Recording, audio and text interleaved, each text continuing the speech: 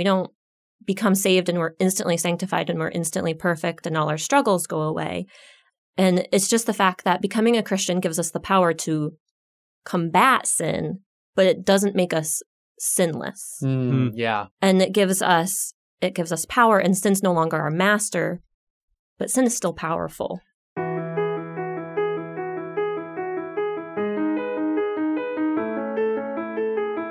Thanks for listening to If That Makes Sense, a Family Life original podcast about what life is really like following Jesus. My name's Tim. I'm in Family Life's radio department. My name is Tately, and I am in the events department. And my name's Mike. I'm in the performing arts and events departments. We're talking about Romans 7 today. If you've been listening, you know we're going through the book of Romans. And if this is your first episode, welcome. No need to go back to the other ones just yet. You can catch up on them whenever you like. Each episode is a kind of a conversation that tries to stand on its own and just look at what the Word of God is saying and how it applies to today, our lives today. Because, yeah, it's old, but it's completely relevant to really everybody at all times. So we're going to be looking at Romans chapter 7 today. Do you not know, brothers and sisters, for I am speaking to those who know the law, that the law has authority over someone only as long as that person lives? For example, by law, a married woman is bound to her husband as long as he is alive. But if her husband dies, she is released from the law that binds her to him. So then, if she has sexual relations with another man while her husband is still alive, she is called an adulteress. But if her husband dies, she is released from that law and is not an adulteress if she marries another man. So, my brothers and sisters, you also died to the law through the body of Christ, that you might belong to another, to him who was raised from the dead, in order that we might bear fruit for God. For when we were in the realm of the flesh, the sinful passions aroused by the law were at work in us, so that we bore fruit for death. But now, by dying to what once bound us, we have been released from the law, so that we serve in the new way of the Spirit, and not in the old way of the written code. What shall we say then? Is the law sinful? Certainly not. Nevertheless, I would not have known what sin was had it not been for the law. For I would not have known what coveting really was if the law had not said, "You shall not covet." But sin, seizing the opportunity afforded by the commandment, produced in me every kind of coveting. For apart from the law, sin was dead. Once I was alive apart from the law, but when the commandment came, sin sprang to life, and I died. I found that the very commandment that was intended to bring life actually brought death. For sin, seizing the opportunity afforded by the commandment, deceived me, and through the commandment put me to death. So then, the law is holy, and the commandment is holy, righteous, and good. Did that which is good then become death to me? By no means. Nevertheless, in order that sin might be recognized as sin, it used what is good to bring about my death, so that through the commandment, sin might become utterly sinful. We know that the law is spiritual, but I am unspiritual, sold as a slave to sin. I do not understand what I do. For what I want to do, I do not do, but what I hate, I do. And if I do what I do not want to do, I agree that the law is good. As it is no longer I myself who do it, but it is sin living in me. For I know that good itself does not dwell in me, that is, in my sinful nature. For I have the desire to do what is good, but I cannot carry it out. For I do not do the good I want to do, but the evil I do not want to do. This I keep on doing. Now if I do what I do not want to do, it is no longer I who do it, but it is the sin living in me that does it. So I find this law at work. Although I want to do good, evil is right there with me, for in my inner being I delight in God's law. But I see another law at work in me, waging war against the law of my mind and making me a prisoner of the law of sin at work within me. What a wretched man I am! Who will rescue me from this body that is subject to death? Thanks be to God, who delivers me through Jesus Christ our Lord. So then, I myself in my mind am a slave to God's law, but in my sinful nature, a slave to the law of sin. I don't know about you guys, but the second half of this chapter, starting in verse 14, is so encouraging to me. I became a Christian at a very young age, but I didn't really start reading my Bible until much later, like not till I was in college. So I knew the Bible stories, but I didn't know all of the I guess theological meat that's packed in there, like things like this, Paul's teaching. So around that time in college, I think Satan really knows what the things are that get to us, what the struggles are, what the burdens are that will really trip us up. And so I found myself in this cycle of repeatedly doing the same thing over and over and over again. And I knew it was wrong. And I remember prayers to God saying things like, God, I don't understand what I'm doing. I know that this is wrong, but I feel like I have no control. I feel like I can't stop doing this. And I hate it and love it at the same time. I despise it, but I keep going back. Sometime after that, I discovered this passage where Paul, this hero of the faith, is saying, I do not understand what I do. Oh my gosh, that sounds just like what I was saying to God. What I want to do, I do not do, but what I hate, I do. And so like this inner conflict that Paul was experiencing, it was the hugest encouragement to me to I guess, see for myself, oh, I'm not the only one who, after becoming a Christian, still struggles and still has sin that they need to deal with. I'm not the only person. And then finally we get down to verse 25, thanks be to God who delivers me through Jesus Christ our Lord. That's just the hugest encouragement for me. I like that you brought up that section because that's always a section I've kind of just wrestled with what the true meaning of it is. Like, okay, we have Christ in us now.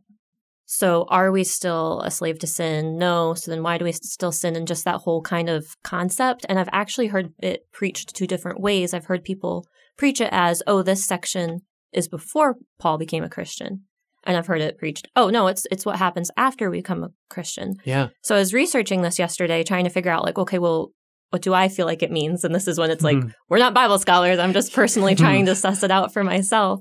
And I found someone that kind of took the Greek words and said it's in present tense and everything. And I was like, okay, to me, it really seems like it is current. And like you said, like that's encouraging. We don't become saved and we're instantly sanctified and we're instantly perfect and all our struggles go away.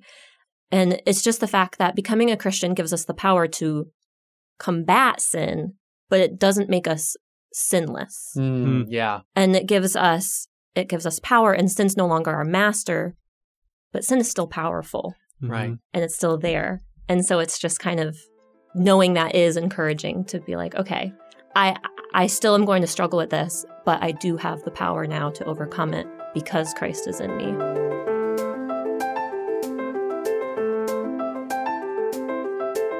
Sometimes this is referred to as one of the most controversial sections of Scripture, right. Which I had no idea. But the reason is, who is this man who's being talked about? Is this the believer or before? Is this the regenerate man or the unregenerate man? When Paul says, we know that the law is spiritual, but I am unspiritual, sold as a slave to sin. Is Paul saying before I was a Christian or even now as a Christian? Right. Because like sold as a slave to sin, no, you can't be. So it was really, really interesting reading different views and different thoughts. And yeah, I was actually going to ask what your thoughts were. I think I've landed somewhere, and I'm not a scholar. I could be way off, but it is super interesting because that there is a controversy here. I, like a lot of us, when I've encountered this, have thought about it one way. I had a professor once who was the opposite way. It was really interesting because he was a scholar. You were just saying, like we've all said here, we're not scholars. He is a Bible scholar, and he's like, yeah, this probably doesn't refer to Paul as a Christian. And in the time since I was in that class, I've looked at what other people have said, and I'm more inclined to think that it certainly applies to believers as well, and that's part of what Paul's got in mind here too, something I had never seen until I was getting ready for this episode, really kind of blew the lid off of the debate for me and made me just say, good, I can leave it at that. And it was from an old preacher, Martin Lloyd-Jones. He was saying, it's a controversy, it's a debate, but that misses the whole point. Paul's talking about anybody who's trying to be righteous in their own strength. If you're trying to be righteous by the law as a faithful Jew, which Paul was that, it's not going to work in your own strength. The law is not going to do that for you. If you're a Christian and you're trying to do your best to do what you know is righteous and good, and you're doing it in your own strength, the strength of the flesh, which you hear Paul talk about in not very flattering terms when he's talking about the flesh, that's going to leave you winding up empty, just like this, in this cycle. I'm trying, but it's not working. Who is going to deliver me from this body of death, as he calls it, or body subject to death, as Tate Lee's version calls it? Yeah, it's anybody who's trying to just find justification on their own in their own good works. It's not going to be possible. And this is always going to be your experience if you're relying on yourself to get out of your sin, whether you're a Christian or you're not a Christian yet. So that was helpful to me to be able to kind of put the debate to bed in my own head, because ever since being taught it a different way, I've kind of wondered if I could use these verses as encouragement for myself when I do stumble and fall in my own faith. And yeah, I definitely think it applies too. And it's a good reminder that the new way of the Spirit, like Paul talks about, is not in just knowing the law and trying to do the law your best. Absolutely, being a Christian does mean we try to do our best, but we know that that's not where the strength ends. It doesn't end with just knowing the right answer and trying to do the best thing. So that was a helpful thing for me to realize, oh yeah, there's a different way of looking at this so-called debate, is just zooming out. Yeah, I think we read the same article, one of the same ones, because he came up. Something that he said that I loved was, it's kind of common to hear people talking about you can't save yourself. Salvation never comes through your own strength. It's always God. And what Mr. Lloyd-Jones brought up was this passage still dealing with my profound inability, but not to save myself, to sanctify myself. He says sanctification apart from the Spirit is impossible. And this is what you'll notice, that the Spirit and Christ's indwelling isn't mentioned in that section at all. This is what it looks like to sanctify in any way except for Christ doing the work. That's really interesting. And there's some theological terms at play there. Do you want to break those out a little bit? Wow, I can try. Yeah, like he's just saying sanctify versus like justify. Yeah, so sanctification, I believe, is the process of becoming more and more like Christ. And it's not instantaneous like salvation. That's an instant thing. There's a point where you are saved and boom, you're good. Sanctification is a process that happens over a long period of time, and you don't fully complete it until you are in glory. A classic example of somebody who is saved, but probably very little sanctified, would be the thief on the cross. The man who, as he's dying, literally beside Jesus, and he's dying, this man is dying for an actual life of sin, whereas Jesus is dying innocently. He comes to know who Jesus is. He's like, you're innocent. I'm a sinner. I deserve to be here. You don't. And Jesus, in paraphrased Tim terms, tells him like, yeah, you get it. Congratulations. When you breathe your last breath, you'll be with me in paradise. That's awesome. He's saved. Why is he saved? Because he sees who Jesus is and he accepts it. That's what salvation is. But he wasn't like sanctified. If that guy had miraculously recovered and gotten down off the cross, he might have still been tempted to, rob banks or whatever it was that got him to the cross in the first place, that thief who died beside Jesus. He hadn't had time to be sanctified and learn his Bible and put to death some of those old habits in his life. But that would have followed if there was time. What happened in an instant, and it was salvation. Mm-hmm. So, yeah, terms like that a lot of times are just helpful to have in mind. I mean, you don't need to be a Bible scholar to know them, but they do open up the book for you when you're looking at it. And another term we see Paul using, and we'll just maybe volleyball this around amongst ourselves a little bit for a second here, is the flesh. Like that's, he talks about the flesh a lot, and it's confusing, I'll be honest. Like I do say most podcasts that Romans is for everybody, and it is. It's for all of us. But it doesn't mean that like it's always easy. There are things that people debate over, as we've already talked about. And the flesh is one because it makes such an appearance in this chapter, or the body as it's sometimes called, in a lot of ways when Paul uses it. Not every time, but a lot of times he's referring to the sin nature. And that's something I like about the version you read from Tately, was that some places where my version says flesh, yours said sin nature. And that can help to kind of cut through some of the confusion, because when he's talking about the flesh, he's not saying that the body, the physical body, flesh and blood is a bad thing. We believe as Christians, like God created bodies as a good thing. But there's this idea that sin and our sin nature is part of who we are as fallen creatures, as fallen part of this creation. And that's the part of us, not the literal flesh of skin and bone, but when Paul's talking about the flesh, it's the part of us that is still going to be bound to that sin nature as long as we're still here on this earth. But yeah, he talks a lot about flesh and about how sin springs to life at the law. That was interesting how your version put that, Tately, that when the law came, I was once alive apart from the law. When the commandment came, sin sprang to life. So just interesting things there about how sin and the flesh, that's part of us, even though it doesn't define who we are anymore in Christ. Yeah, I actually underlined that along with the part right before it. This kind of parallels it because it says, for apart from the law, sin was dead.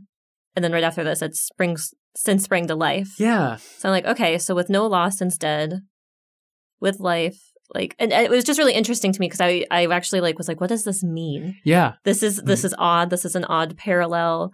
And even like sin seizing opportunity and everything. And it was just very interesting. And so I tried to kind of just like dig into it, and kind of his example of coveting, like coveting is wrong because God said so. He said, don't covet. Now there's something you can do, which is coveting. So now there's sin. And it's kind of just that weird thing of until God says not to do this, there's no opposite, which is the sin of doing it. And it's just kind of like this weird thing that happens. And then it almost seems unfair. Like, well, then why did God make commandments? Because he's just giving people a right to sin. And I didn't even really get to an answer there. It was just I kept digging deeper and deeper. And it was just interesting because it's like we know it's just because in the previous chapter, Paul's talking about how we died to sin and we're alive in Christ and like the gospel. And now in this chapter, he's explaining, okay, but how does that make sense in a legal and just standpoint? And he's breaking down the legal terms and how a just God can allow this to happen and how a just God rectified us to himself through his own rules. And it's just interesting. It's kind of like, I don't want to touch a random button until I'm told, don't touch that button. Now I want to touch it because I was told not to. And that's exactly what's happening here. Yeah. And I kind of came to this point where I'm like, okay, even without law, you sin. We were born into a sin nature. We just do it in ignorance. But knowledge brings about awareness of sin, and awareness brings about our willingness to participate in it, which is worse. Yeah. And so that is, then sin is springing to life in us because we are knowingly choosing it. Exactly to that. He says in verse 13 that, because he's asking, like, is something that's good, the law? Is the law bad then? It's a good thing, but did a good thing bring death to me? By no means. It was sin producing death in me through that which is good, in order that sin might be shown to be sin, and through the commandment might become sinful beyond measure. How did your version put that at the end instead of beyond measure? That sin might become utterly sinful. Utterly sinful. So it's like, it's already wrong to steal, to covet. It's already wrong, but like you just kind of know it's wrong. It becomes sinful beyond measure when you know it's wrong and then God gives an explicit command not to do it. And then in ourselves, there's a number of ways where that law will lead to more death, so to speak, for us. In one sense, it's because not only are we doing something wrong, we're doing something wrong that we know not to do wrong. It's become sinful beyond measure because it's a bad thing that God also told you not to do. So you shouldn't have done it, and you knew not to do it. But also, I think the other sneaky way that sin seizes an opportunity through the law, like Paul's talking about through this whole chapter, is because even when we know the right thing to do and then try to do it, so often I think we're doing it in the wrong way or with the wrong heart. We can be trying to be righteous in our own strength. It's good to try to be righteous, but we can try to be better than. We can try to, we can inflate ourselves with pride because we follow these rules and we know more than other people and we are good scholars of God's law. You know, we can let knowing these things actually produce more death in us if the knowledge doesn't lead to a simple, trusting, obedient love of Christ. If it leads to anything else, an inflated opinion of ourselves, a downgraded opinion of other people, there are all these ways that the law makes sin in us when we hold it up as the ultimate thing. Again, like Paul says, the law is good, but when you try to do the relationship thing with God only by the law and your own strength, this is what you get. You get a cycle of death going on.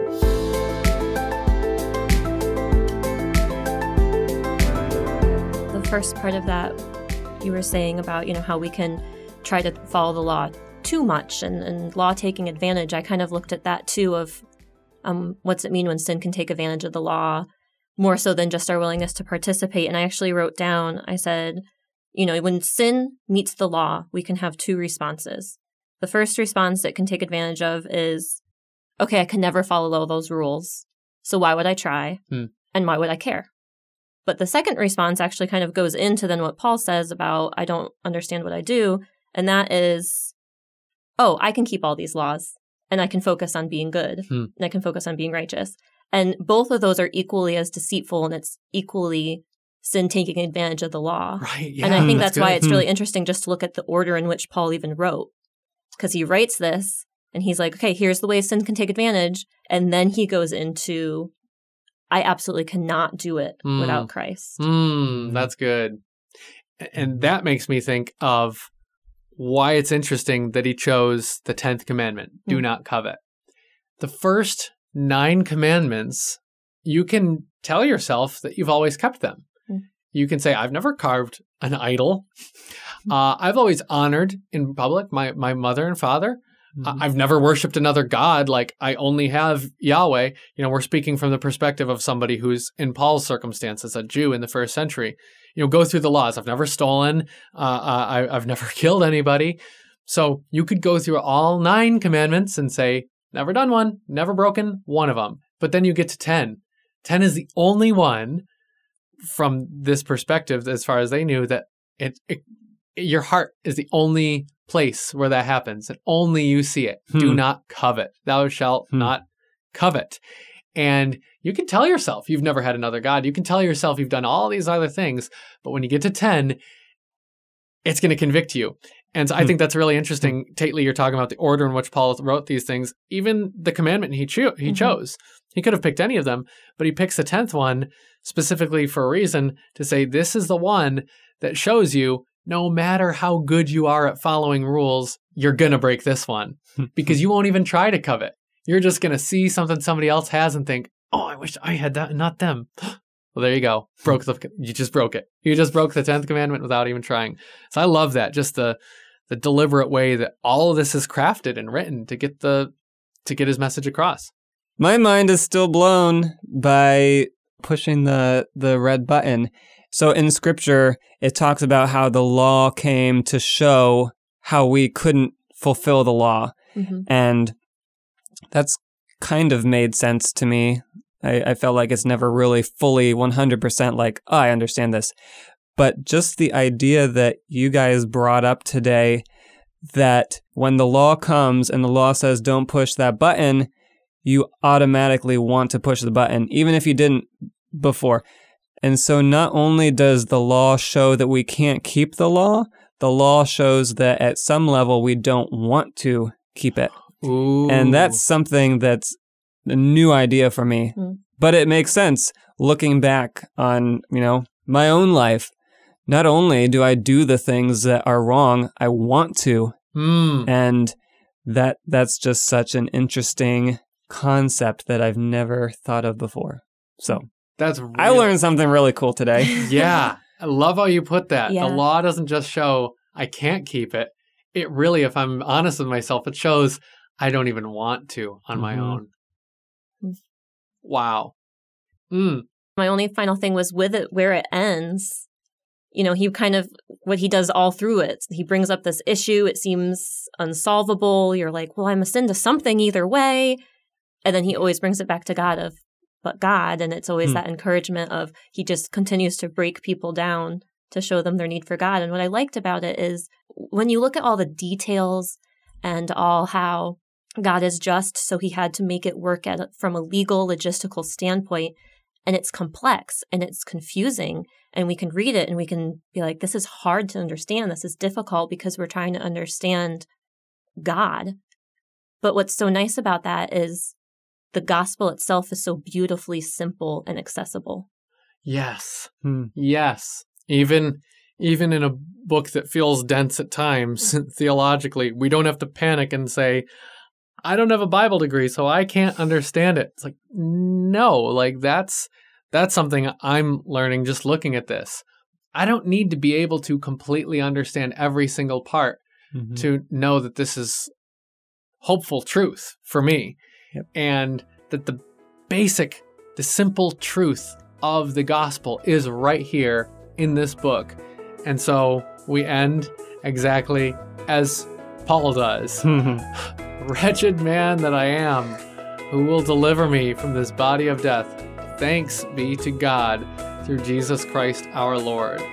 Amen. That is the only answer.